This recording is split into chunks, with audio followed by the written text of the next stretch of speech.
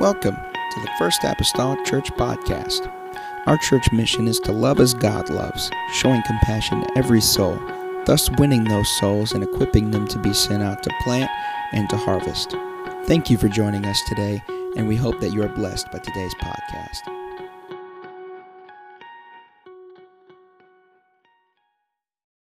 So we are in lesson 3 of being good at being angry. So let's go back to our base verse where we've started out, our springboard verse for each week, Ephesians 4:26 and 27. Be ye angry and sin not. Let not the sun go down upon your wrath, neither give place to the devil. If we can go to God in prayer, I'm going to ask Bishop, would you pray for this tonight, Bishop, if you don't mind?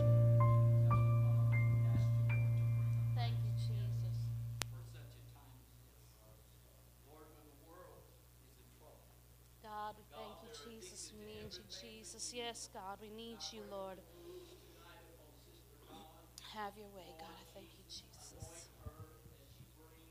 God, we trust you and we thank you, Lord, in the name of Jesus. God, I praise you, God. Use me, God, tonight. Thank you, Jesus. Amen. You can be seated tonight. So, I'm going to recap. I think most of you have been here for the first 2, but just in case, let me summarize and recap what we've done so far. So I'm going to run through. You might say, hey, Sister McGee, you're repeating a few things you said last week or the week before. But, you know, God told Moses to rehearse some things in the children of Israel's ear. And sometimes we need to hear things again. So I'm just starting off and just giving you a quick summary of the last 2 weeks. Week 1, we learned that anger is not a sin. It's just an emotion, a combination of emotions, really. 2, that the origin of anger resides in the nature of God, mainly his love and his holiness. Number 3, that God responded in anger to injustice, evil, and sin, and it's okay for us to feel the same. Number 4, anger is evidence that we are concerned with right and wrong. 5, the purpose of anger is to motivate us to positive action that results in a better outcome. So that was week 1. Last week, we talked about how to process our anger, especially when it's valid anger, a wrong has been done, and it's been done by someone we're in a relationship with, a neighbor, a coworker, a boss, a spouse, a child, etc. And so we learned the steps of that was 1, consciously acknowledging to yourself that you are angry. Just stopping and saying, you know, this really makes me mad. Number 2, restraining your immediate response. So not as soon as you get angry, take an action, but stop and hold back what your immediate response would be. Number 3, locating the focus of your anger.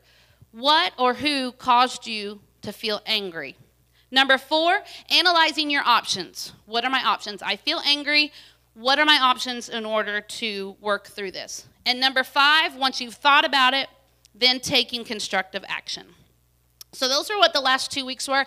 If you missed one, you can jump on podcast if you have any interest. But again, just to tell you that all of the information I'm sharing with you comes from the book Anger, Taming a Powerful Emotion by Gary Chapman, and is an excellent book. He has an easy reading style, so he's also the one who authored the 5 love languages. And so I'm kind of just going through, and as I teach, I'm breaking down the information that he gives in this book. So I do have some direct quotes from his book tonight that I'm going to share, but I just want to give him credit because I'm using material that came directly from his book. Ralph Waldo Emerson said, for every minute that you are angry, you lose 60 seconds of happiness. And so you might be asking, because kind of with the information that I've shared over the past couple weeks, you might be saying, Sister McGee, the way you've been talking about anger and being constructive and lovingly confronting people and it having a positive, that God designed it for positive outcomes, if it's so positive, why has it caused so much trouble in our world? But if you go back to the Garden of Eden where everything and all this initial sin happened in the world, we look and see that Satan's main objective and his main purpose has always been to take everything good from God and pervert it, right? He doesn't have to say it's not true. He doesn't have to tell a lie. He can just take and twist it just enough to make it false. Twist it just enough. You can look at sexuality. the way God designed it to be a man and a woman, and you can see how perverse and twisted it's become in our world, what love is considered to be. Those are just some examples. And anger is no different. The enemy uses a lot of different tactics to twist God's intention for human anger. And one way he does that is he purports the idea that all anger is of equal value, that we have a right to be angry no matter whether we have been wronged or if we just perceive that we have been done wrong. There's two kinds of anger I told you we were going to talk about tonight. The first one is definitive anger. Definitive anger is when you have anger because there has actually been a genuine wrongdoing. Something wrong has been done. There has been an injustice, a mistreatment. Something has been done wrong to you. For example, someone steals your stuff, takes your property. Someone tells a lie about you. Someone treats you unfairly. That is where you have definitive anger because there has been something wrong done to you. This anger is valid, and it's the only kind of anger that God ever experiences, okay? Now, the second kind of anger is distorted anger, and that's anger towards a perceived wrongdoing when actually no wrong has actually occurred. And it may stem from maybe you had an unrealistic expectation. Maybe you're tired. Maybe you're under a lot of stress. Maybe you've been in a bad mood. So you get angry, but no moral transgression, no wrong has actually occurred. The situation may have made life inconvenient for us, may have hit an emotional hot spot because of something we experienced in our past, or maybe something happened while we were just tired or stressed. You know, people that say, my word, they really overreacted. You know, maybe it's just, they say, oh, that was just the straw that broke the camel's back. You know, it just built up, and they overreact with anger over something so small, but it's because it's been a buildup of stress and fatigue and other things in their life that causes that anger then to erupt. Now, the emotions you feel when it's distorted anger, it's just as intense as the anger you feel when it's definitive anger. But it's actually just in response to something that there is no genuine wrongdoing. Maybe the person frustrated you. Maybe they disappointed you. Maybe they hurt you. Maybe they embarrassed you. But they didn't actually do something wrong. So we're going to break this down a little bit. And I love how it's expressed and demonstrated in the story of Naaman in Scripture. Now, Naaman was a captain of the host of Syria. The Bible describes him as a mighty man of valor, but he was a leper. He had leprosy. And the Syrians had gone and taken captives from the land of Israel. And among them was a girl who became a maid for Naaman's wife. And the girl observed that Naaman had leprosy. And she commented and said in so many words, it's too bad Naaman's not with our prophet, because, man, he could go get prayed and get healed from this leprosy. Well, when Naaman got wind of it, he went to the king and he got permission to travel back over to Israel and see this prophet by the name of Elisha. So he packed up gold, he packed up silver, he took his servants and his entourage, and he headed out.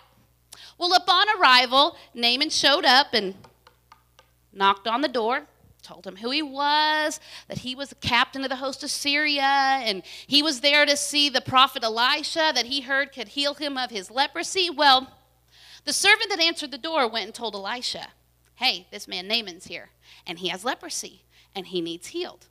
Well, Elisha did not come out to meet Naaman. He sent his servant back to the door and said, the prophet says, go down to the muddy Jordan, dip yourself 7 times, and you will be healed of your leprosy.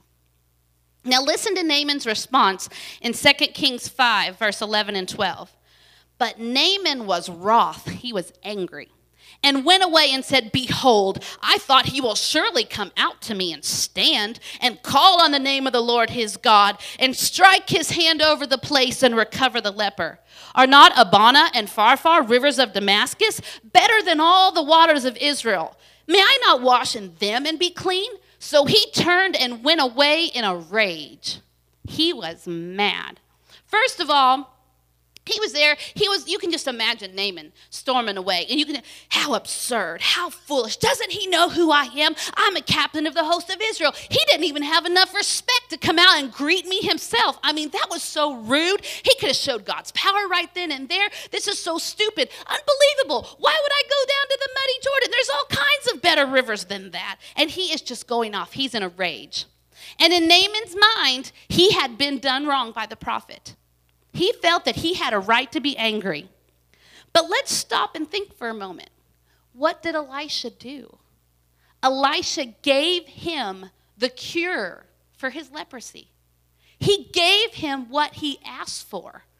Go wash in the muddy Jordan and you'll be healed. Right?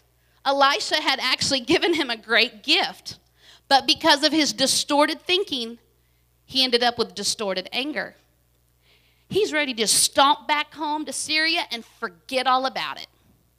However, thankfully, Naaman had some level-headed servants that talked some sense into Naaman. If we continue on to verse 13, and his servants came near and spake unto him and said, My father, if the prophet had bid thee do some great thing, pretty much in so many words, wouldn't you have done it? How much rather then, when he saith to thee, Wash and be clean? Then went he down and dipped himself 7 times in the Jordan, according to the saying of the man of God. And his flesh came again unto the flesh of a little child, and he was clean. And he returned to the man of God, he and all his company, and came and stood before him. And he said, Behold, now I know there was no God in all the earth, but in Israel. Now therefore I pray thee, take a blessing of thy servant. He wanted to give him some of his money, but Elisha wouldn't accept it. So these servants confronted Naaman with his anger. And Naaman was wise enough in that moment to stop and listen. To listen to reason.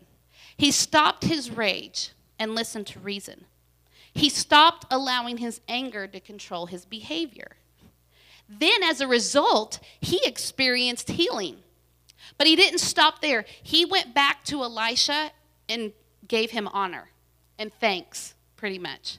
At first, he was so mad at him. Oh, you've disrespected me. But he went back and said, thank you. You've given me a great gift. So Naaman shows us that distorted anger doesn't have to lead to destructive behavior. Because all of us are going to feel that type of anger.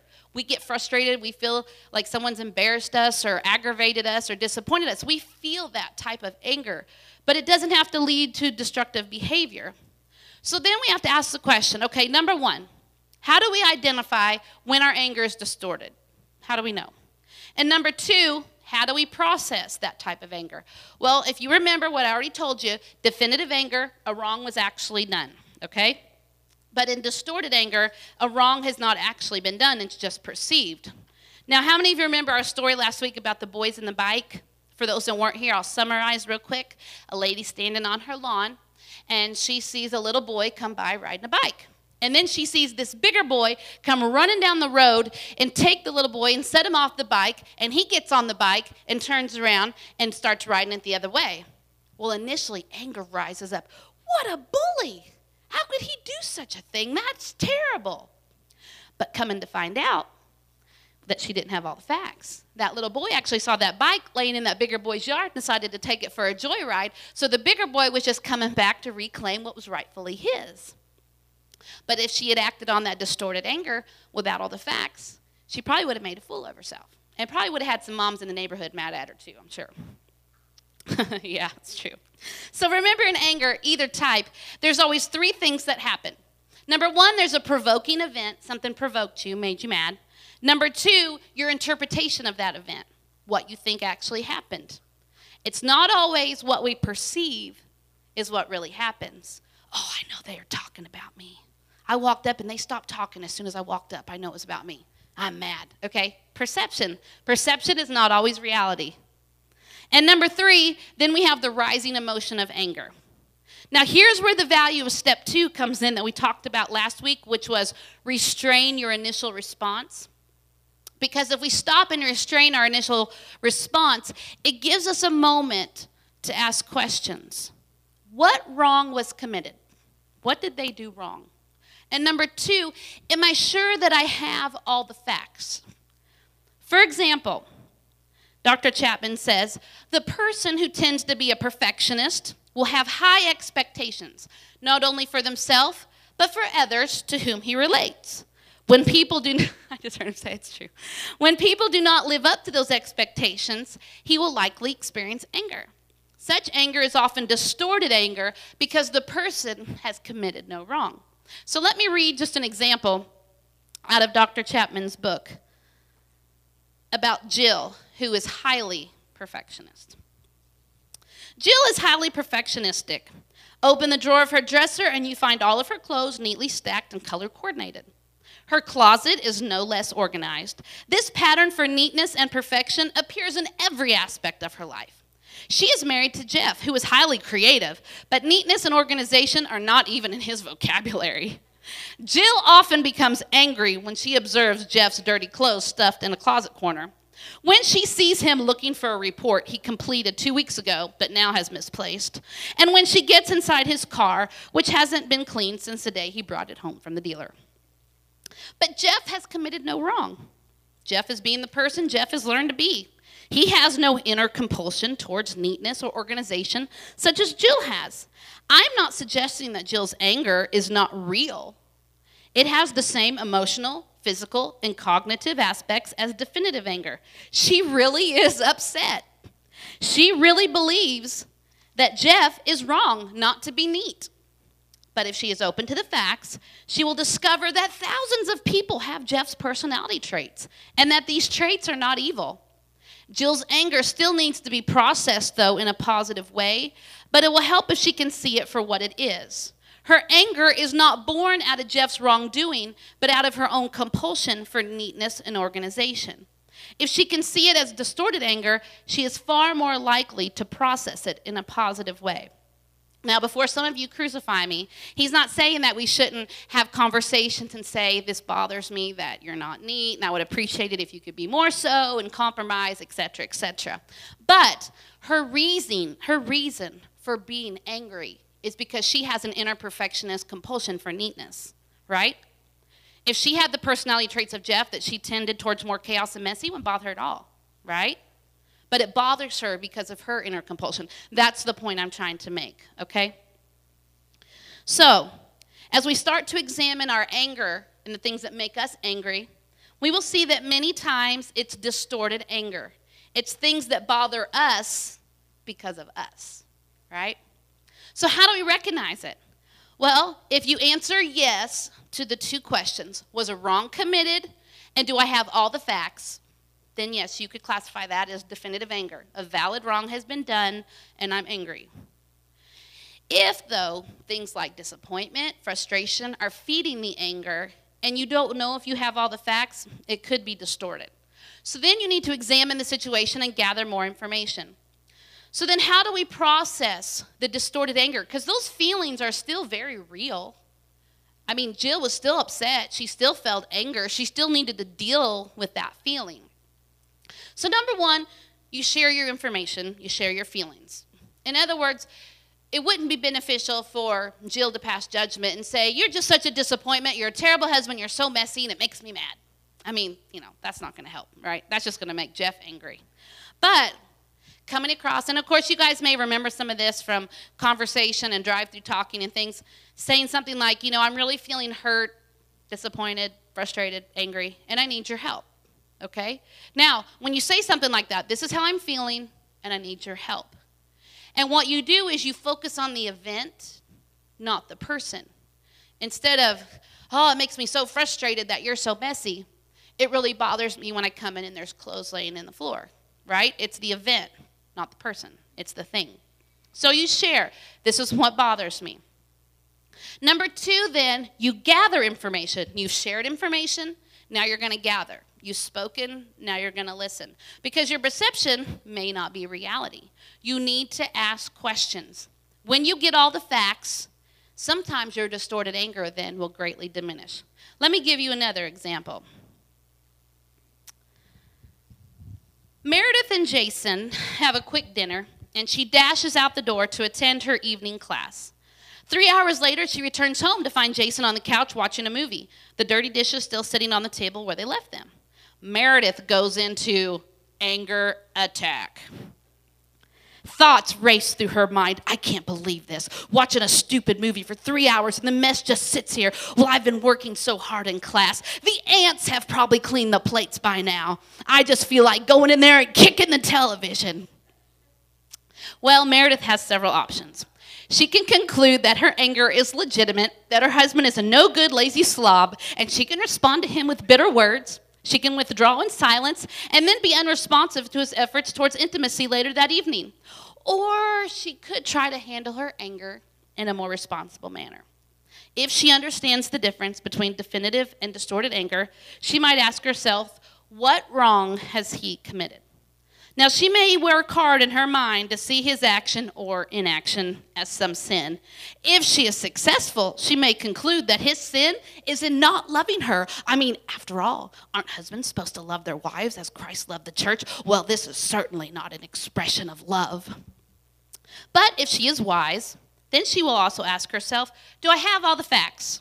If she is wise enough to ask the question, she'll probably be wise enough to conclude that the answer is no.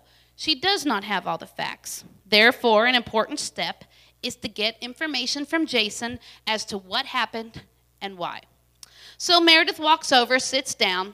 Now, this says she gave him a kiss. I don't know that, some people could do that. But she says, I have a small question. Why are there dirty plates still on the table? Oh, babe, I'm sorry, Jason answered. I sat down here to watch a movie. I meant to clean it up when it was over, but the next thing I knew, you were unlocking the door. I don't know how long I slept. I even slept through all the explosions in the film. I must have been asleep for 2 hours. I'll get the dishes. I'm sorry. I must have been exhausted. He stands, stretches, and goes to the kitchen to begin to clean up. How was your class? Chances are Meredith's anger begins to subside as she realized that Jason's failure to clean up the table was not a sinful act. Sleeping for 2 hours on the couch is not immoral. It's simply a sign of one's humanity. Gathering information allowed Meredith to release her anger and perhaps be glad that he was able to get some extra sleep. So we realized that he didn't purposely not wash the dishes. He just kind of fell asleep, and then next thing you know, she's home. So you understand these are just examples of situations, right? But just understanding the distorted anger. In her mind, when she walked in the door, he sat there, was awake the whole time, and purposely looked over and never once got up to go do the dishes, when actually that wasn't the case. So this is just about gathering information. Number 3, negotiate understanding. Even when the person has done nothing morally wrong, their actions may still cause pain. So you need to have a discussion. So you understand their actions, and then they understand your feelings. And this requires conversation. You got to talk about it, but in a loving, non-judgmental way. And finally, number 4, requesting change. You're not demanding change. You're not manipulating for change, but just being honest and open through discussion. You can come to an agreement. And so that's super important. So things that are distorted anger, it's not that you aren't angry. It's just that many times the reason for our anger has to do more with us than something the other person did. But that's how when you're in a relationship with people, you come to understand what they like, what they don't like. They come to learn what you like, what you don't like, what makes you happy, what makes you angry. And that's how you build relationships and you grow closer. Because when you have love for people, you want to do for them. You want to please them, right? Okay, so next, how do people express anger? Normally, most of us. Well, categorize it in 2 ways.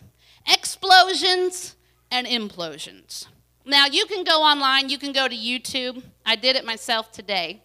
And you can find videos of houses exploding, buildings exploding. Maybe there was a gas leak, there was a fire, and debris goes flying everywhere. And I'm telling you, man, some of those flying projectiles, they are just flying at tens of hundreds of miles an hour, just like boom, and there they go.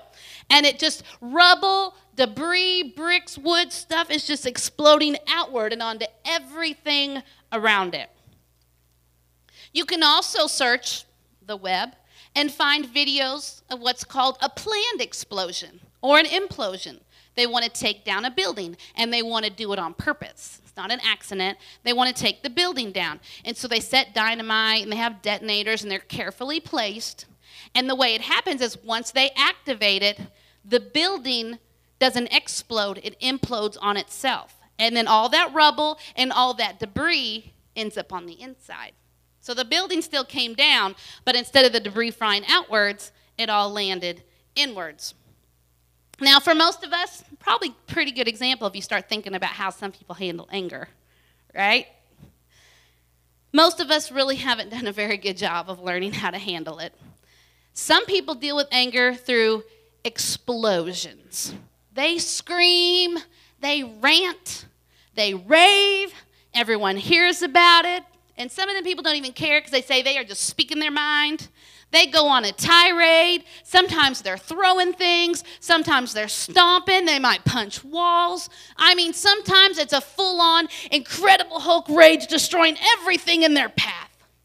They take out their anger, sometimes not just verbally, but some people take it to the extent of taking out their anger even physically. So it becomes physical abuse. Now, people who express anger this way, typically this is anger in a way to express it that's kind of developed over a lot of years. And usually this type of anger expression, it doesn't just one day stop. It doesn't just go away with time. Typically, the way that this type of anger is stopped in its tracks is when someone they love, someone that's important to them, pressures them to get help, pressures them to change. Someone that's important to them. Many times, maybe if it's like within a marriage, if you don't change, this marriage is not going to survive. You know what I'm saying? Or a mom that constantly rants and raves and the kid says, you know, I'm old enough now, I'm leaving home, I'm not coming back, we can't have a relationship because of the way that you just rant and rave. And someone important to them that they're worried they're going to lose that relationship, many times will then prompt them to make the change necessary so they can maintain that type of relationship and heal. Many times the people that have explosive anger, they have to be held accountable for their anger. And then they have to learn new ways of processing their anger, stopping the abusive patterns. Because explosive anger, where it explodes out, it's never constructive. Because it doesn't just damage the person to whom it's directed, but explosive anger totally destroys the self-esteem of the person who's actually showing the anger. Because when the anger is gone and they're suddenly left sitting in that room alone, they have so much regret for what I just said and what I just did. That's why you see so many times you hear about the cycle of abuse. I'm so sorry, I'll never do it again. And then they get angry and they do it again. And then they come back down from that and then I'm so sorry. And it's a cycle because they've never been held accountable and never been pressured to stop and learn how to process it in a healthy way. And time doesn't heal it, it just keeps going on in that cycle. And many times the person that's on the receiving end of that type of anger will lose respect for that person, and they'll many times then try to avoid them. Now, at one point, and I read this, and it was so interesting to me because I've actually used this, and I will never use it again because it's been proven not to be effective. But at one point in time in psychology, angry people were encouraged to take their aggression out on punching bags, pillows, golf balls. I mean, I literally have sat in my office and said, hey, if you need to just take it out, I'll bring my boxing gloves and you can just go at it. You know, I'll just hold out the pad. But what they have shown is that venting angry feelings that way, people with aggressive behavior like that, it doesn't drain that anger, but it actually just makes the person more likely to be explosive in the future because they have anger. And so how are they expressing it? Through some type of physical expression. And so that didn't really work. And what they found was they needed to do things like take a time out, count to 10 like we talked about, or 100 or 1,000. Take a deep breath, find a calm place. So I just want to show a quick video, share it with you. Brother Zach, if you would share my video that I have up there tonight. Here's some kids talking about how to calm down from anger.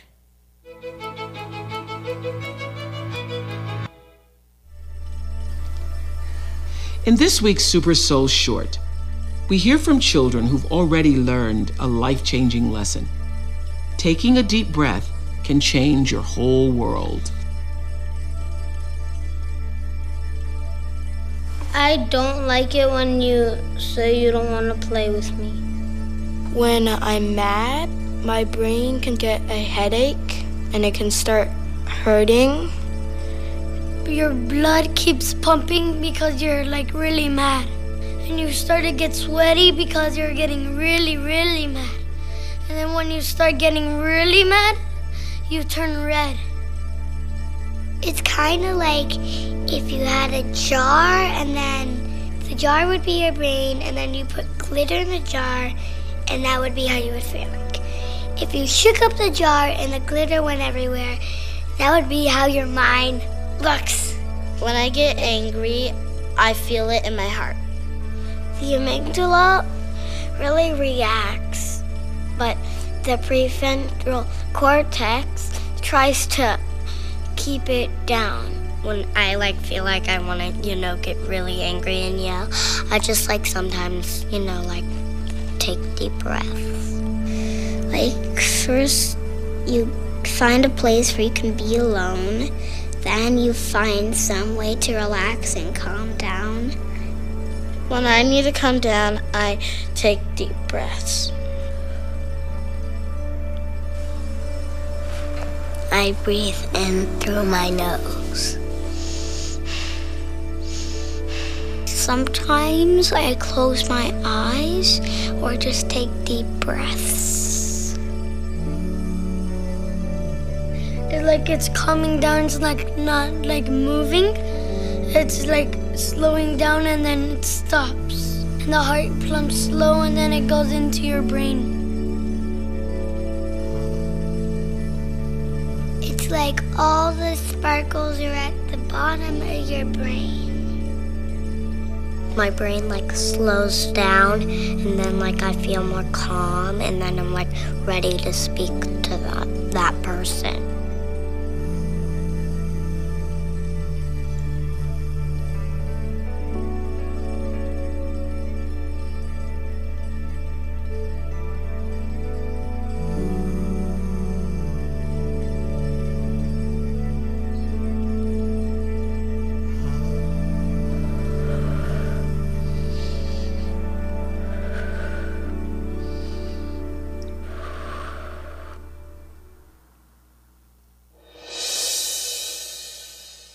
So we know that if we try to have a conversation when we're in that explosive, angry state, it's not going to have a lot of productive outcome. We have to take a moment to calm ourselves so that, as the little girl said, your prefrontal cortex can take over that emotional center and you can go back to having some logic and reason and judgment.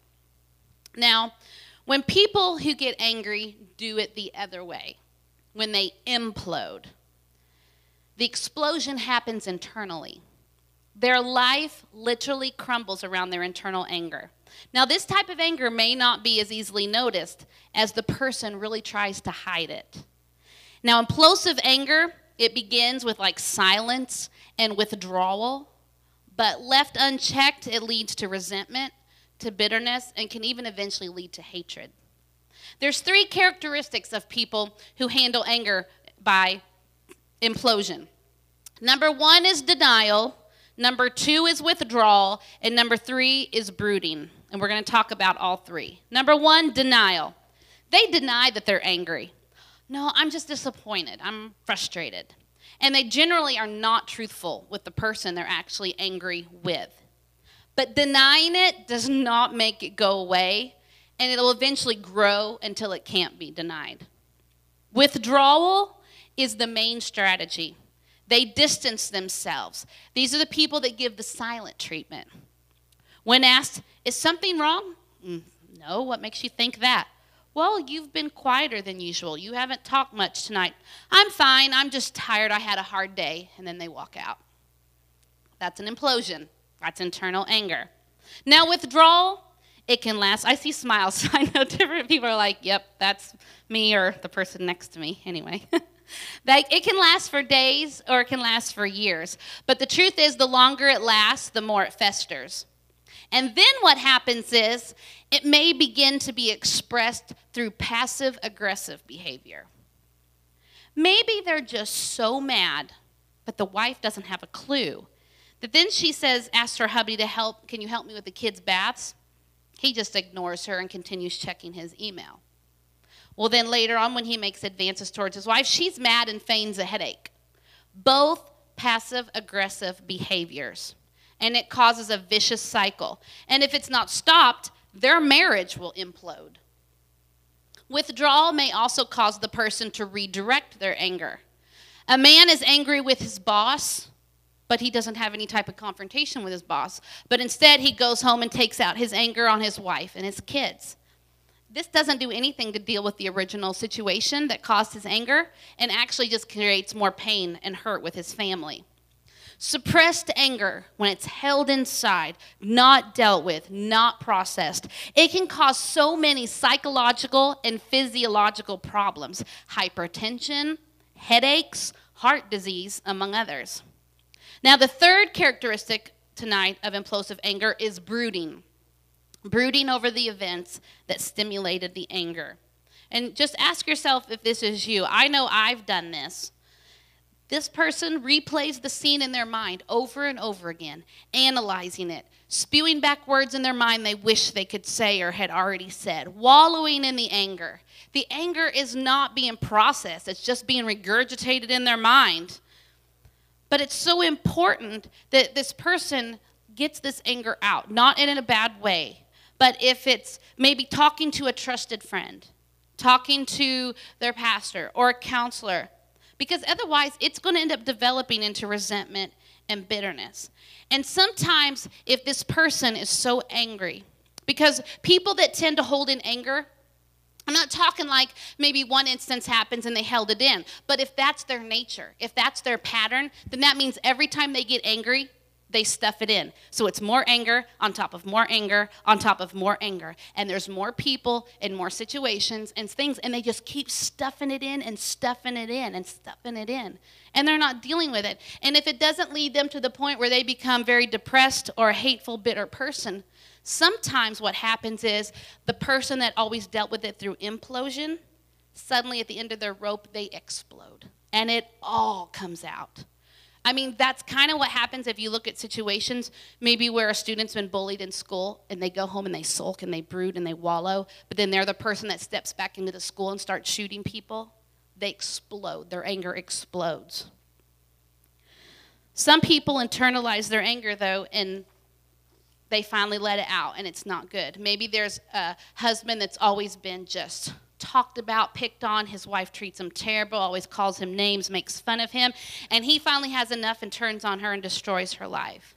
And here's the thing about people like that who implode, who always stuff their anger inside, is that at the end of the rope, when there's this big explosion that happens, people are saying, I'm shocked. They were the night, I never dreamed it. They weren't an angry person like this. Totally just blows my mind. I can't believe they did this. Because they can't see the anger festering under the surface because they hold it in. So it's so important we process our anger and not let it build up or drag on. Ecclesiastes 7:9 says, be not hasty in thy spirit to be angry. That first phrase there, be not hasty in thy spirit to be angry. Restrain, ask questions, get all the facts. For anger resteth in the bosom of fools. Now resteth, resides, abides. Fools let the anger remain. It's not bad to get angry, but fools just let that anger rest in their bosom, rest in their spirit, reside. They stuff it down. But the wise person will be quick to remove it. I love this quote. Of all the whole book, this is my favorite quote that Dr. Chapman said. Anger was designed to be a visitor, never a resident. That's powerful to me. Anger was designed to be a visitor. It comes in, it has a purpose, we deal with it, we process it, and then it leaves. It's not supposed to take up residence in us. Because unresolved anger can lead to hate.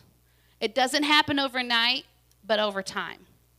People who have hatred in their heart for a person, they actually wish ill upon the person they are angry with. Well, I hope they trip over a crack in the sidewalk and bust their nose. I hope that their car breaks down on the way home. You know, they wish ill upon them. They want something bad to happen to them because they have hatred. They have hatred in their heart. And sometimes, like the examples I mentioned, they become the person or the avenue by which that ill or that bad happens. They do it themselves. to the person. But in order to diffuse, to calm implosive anger, we can do a couple of things. Number one, this seems very elementary, but it's just admit it. Say it out. It's true. I hold my anger inside. I find it difficult to share with others that I'm angry. Just say it. Acknowledge it. Because then it's like, whew, wow, I recognized and I'm acknowledging this is how I am. And number two, don't just admit it to yourself. But it's so important that then you reveal it to a trusted family member or a trusted friend, counselor, or pastor. You need to have someone you trust.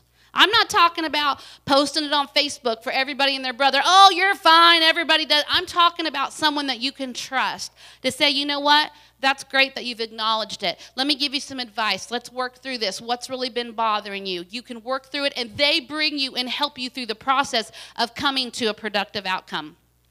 And whenever you're able to take your situation to someone you trust that's going to give you godly advice, it can help you determine if you should lovingly confront the person you're angry at, or if it's one of those situations where you just need to release it to God. Okay? Sometimes we have anger that's built up from years past.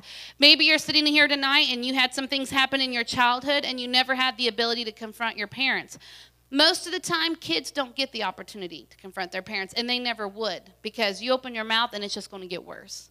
They were mistreated, if they had angry parents, if they were at the hands of abuse or whatnot.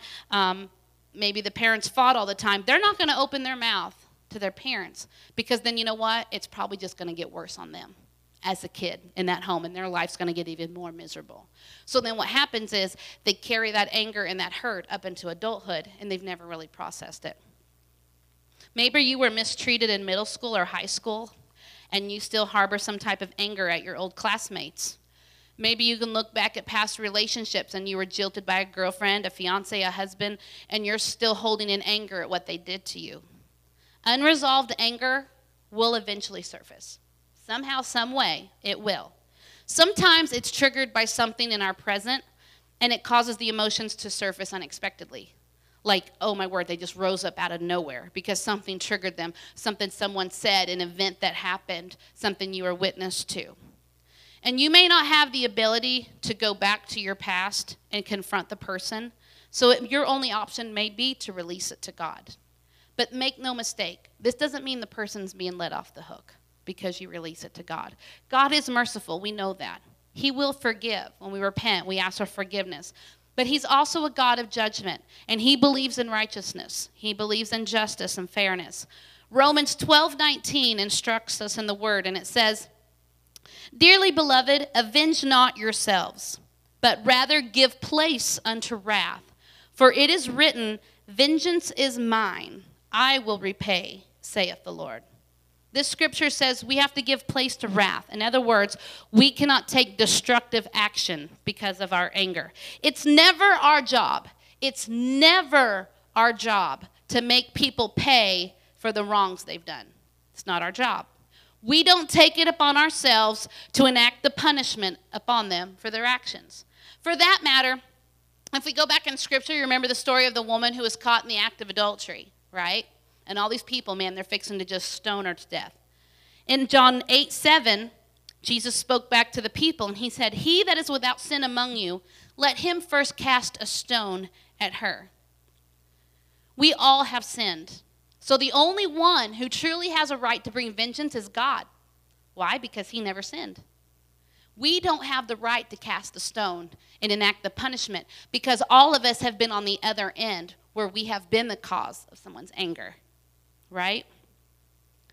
So those who have wronged, they're either going to confess to God and experience forgiveness, or one day they will face God in judgment day for their actions and for their sin. And then he becomes their final and ultimate judge. So when we release it to God, it's in God's hands, and we can trust him. Can't we trust him? He's going to take care of it.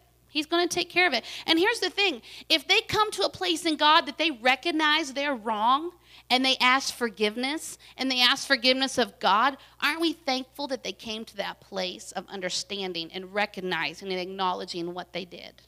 Then thank God, because there for the grace of God go I needed forgiveness from God too. One thing that Dr. Chapman did with someone that was experiencing some built up and long-term anger, one of the exercises he had him do, this is just something practical. He said, I want you to go home. I want you to get alone with a legal pad.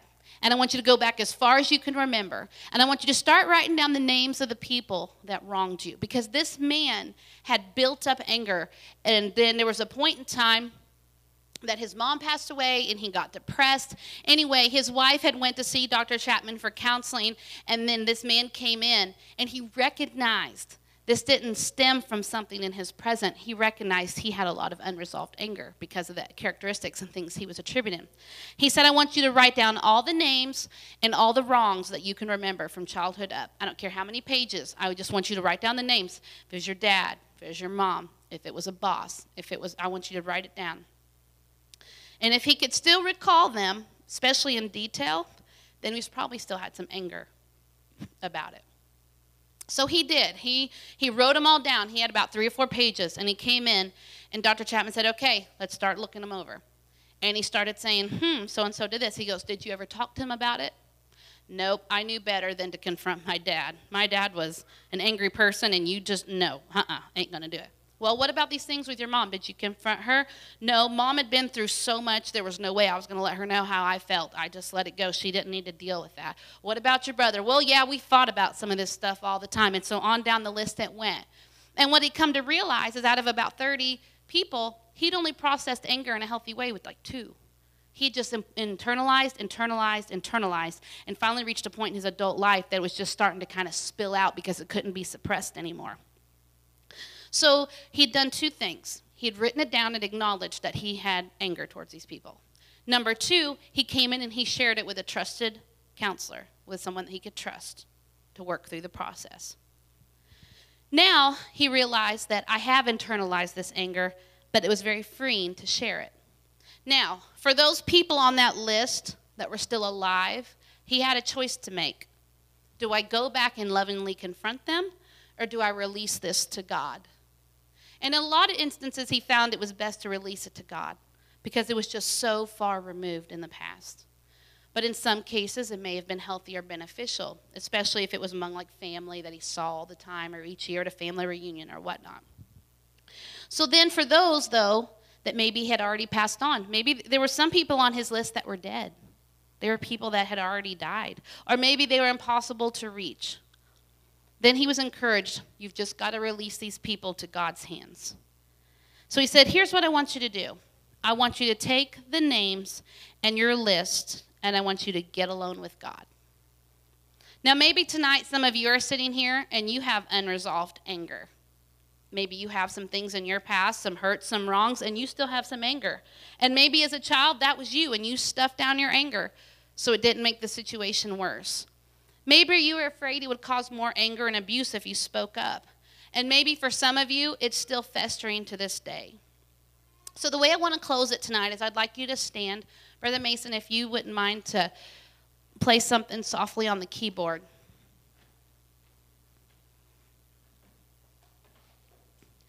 I want you to take a moment, and I just want you to close your eyes. And I want you to begin to think about and start asking yourself, is there people in my life or in my past that I still have anger towards? If I start thinking about the situation, if I start thinking about what they said, if I start thinking about what they did, that anger just comes back and I feel my hand clenching up. I feel my chest getting tight because I still have anger. So I'm going to take a moment, and I just want you to keep your eyes closed. And I want to read to you the way that Dr. Chapman said that he asked this man to process this anger in releasing these people to God. He said, I want you to get alone with God with your list. I want you to read each name and each offense to God. I want you to read it aloud. Then say to God, you know what my father did. He did this, and he did this, and this. And you know how wrong it was, God, for a father to do these things to a child. And you know how much they hurt me. They've been inside all these years. But today, God, I want to release my father and all these wrongs to you. You are a just God, and you are a loving God. You know everything about my father. I don't know what motivated him to do these things. You know his motives as well as his actions. And so I want to put him in your hands and let you take care of him. Do whatever you wish, whatever is good, whatever is loving. I put him in your hands, and I release all these wrongs to you, knowing that if he confesses them, you will forgive him. If not, you will deal with him on these matters. But I release them, and I give them to you today. And then he said, I want you to go through your whole list, sir, everyone's name and everyone's actions, and I want you to release them to God, one by one, wrong by wrong. I said, release them to God. Once you've done that, then I want you to thank God that all these things are now released to him. And I want you to ask God to fill your life with his spirit and give you the power to be the man he wants you to be in the future. And ask him for the ability to go forward processing anger in a healthy way when it occurs. Because people are going to do you wrong, but you want to be able to process it in a healthy way. So if you're sitting here today, maybe this is something that you need to do. Maybe you've got some anger towards people in your life. And so if we could we just find a place to pray here at the end just for a few minutes and just take a moment and say, God, I realize I've got anger at this person and I need to release them to you. God, they're not being let off the hook. You're a just God. If they never repent, then you're going to take them and they're going to find judgment someday. But God, you are also a loving and merciful God who's forgiven me of many faults, many mistakes that I've done. And God, if they find a place of repentance, I pray, God, that your forgiveness and mercy would flow into their life. The best way to release anger towards someone is to pray for them. God, help me to see them as you see them. God, give me your eyes. God, help me, Lord, to heal from this anger. I release it to you. Can you talk to him tonight? Can we talk to him and begin to just ask God, Lord, I release them to you. I give it to you, God. I don't want to carry this burden, this weight of anger anymore, God, but I give it to you, Lord. Take it from me. God, help me, Lord, to forgive. Help me, God, to move forward, God. If I don't forgive others, God, I can't receive your forgiveness in my own life. God, shape me. Make me more like you, God. Help me, Lord Jesus, to move past the anger and the things that have held me captive and bound, God. Lord, search me and know me. Try me and know my thoughts. See if there be any wicked way in me, God. Lord, lead me in your ways, God, I pray. Hallelujah. Can we just pray tonight? God, we need you, Jesus. Take a moment and talk to him tonight.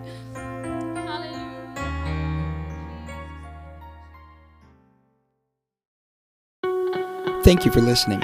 If you would like more information about our services and activities, you can find us on Facebook, Instagram, and Twitter with the username FACMC. Again, that's FACMC. Thank you, and have a blessed day.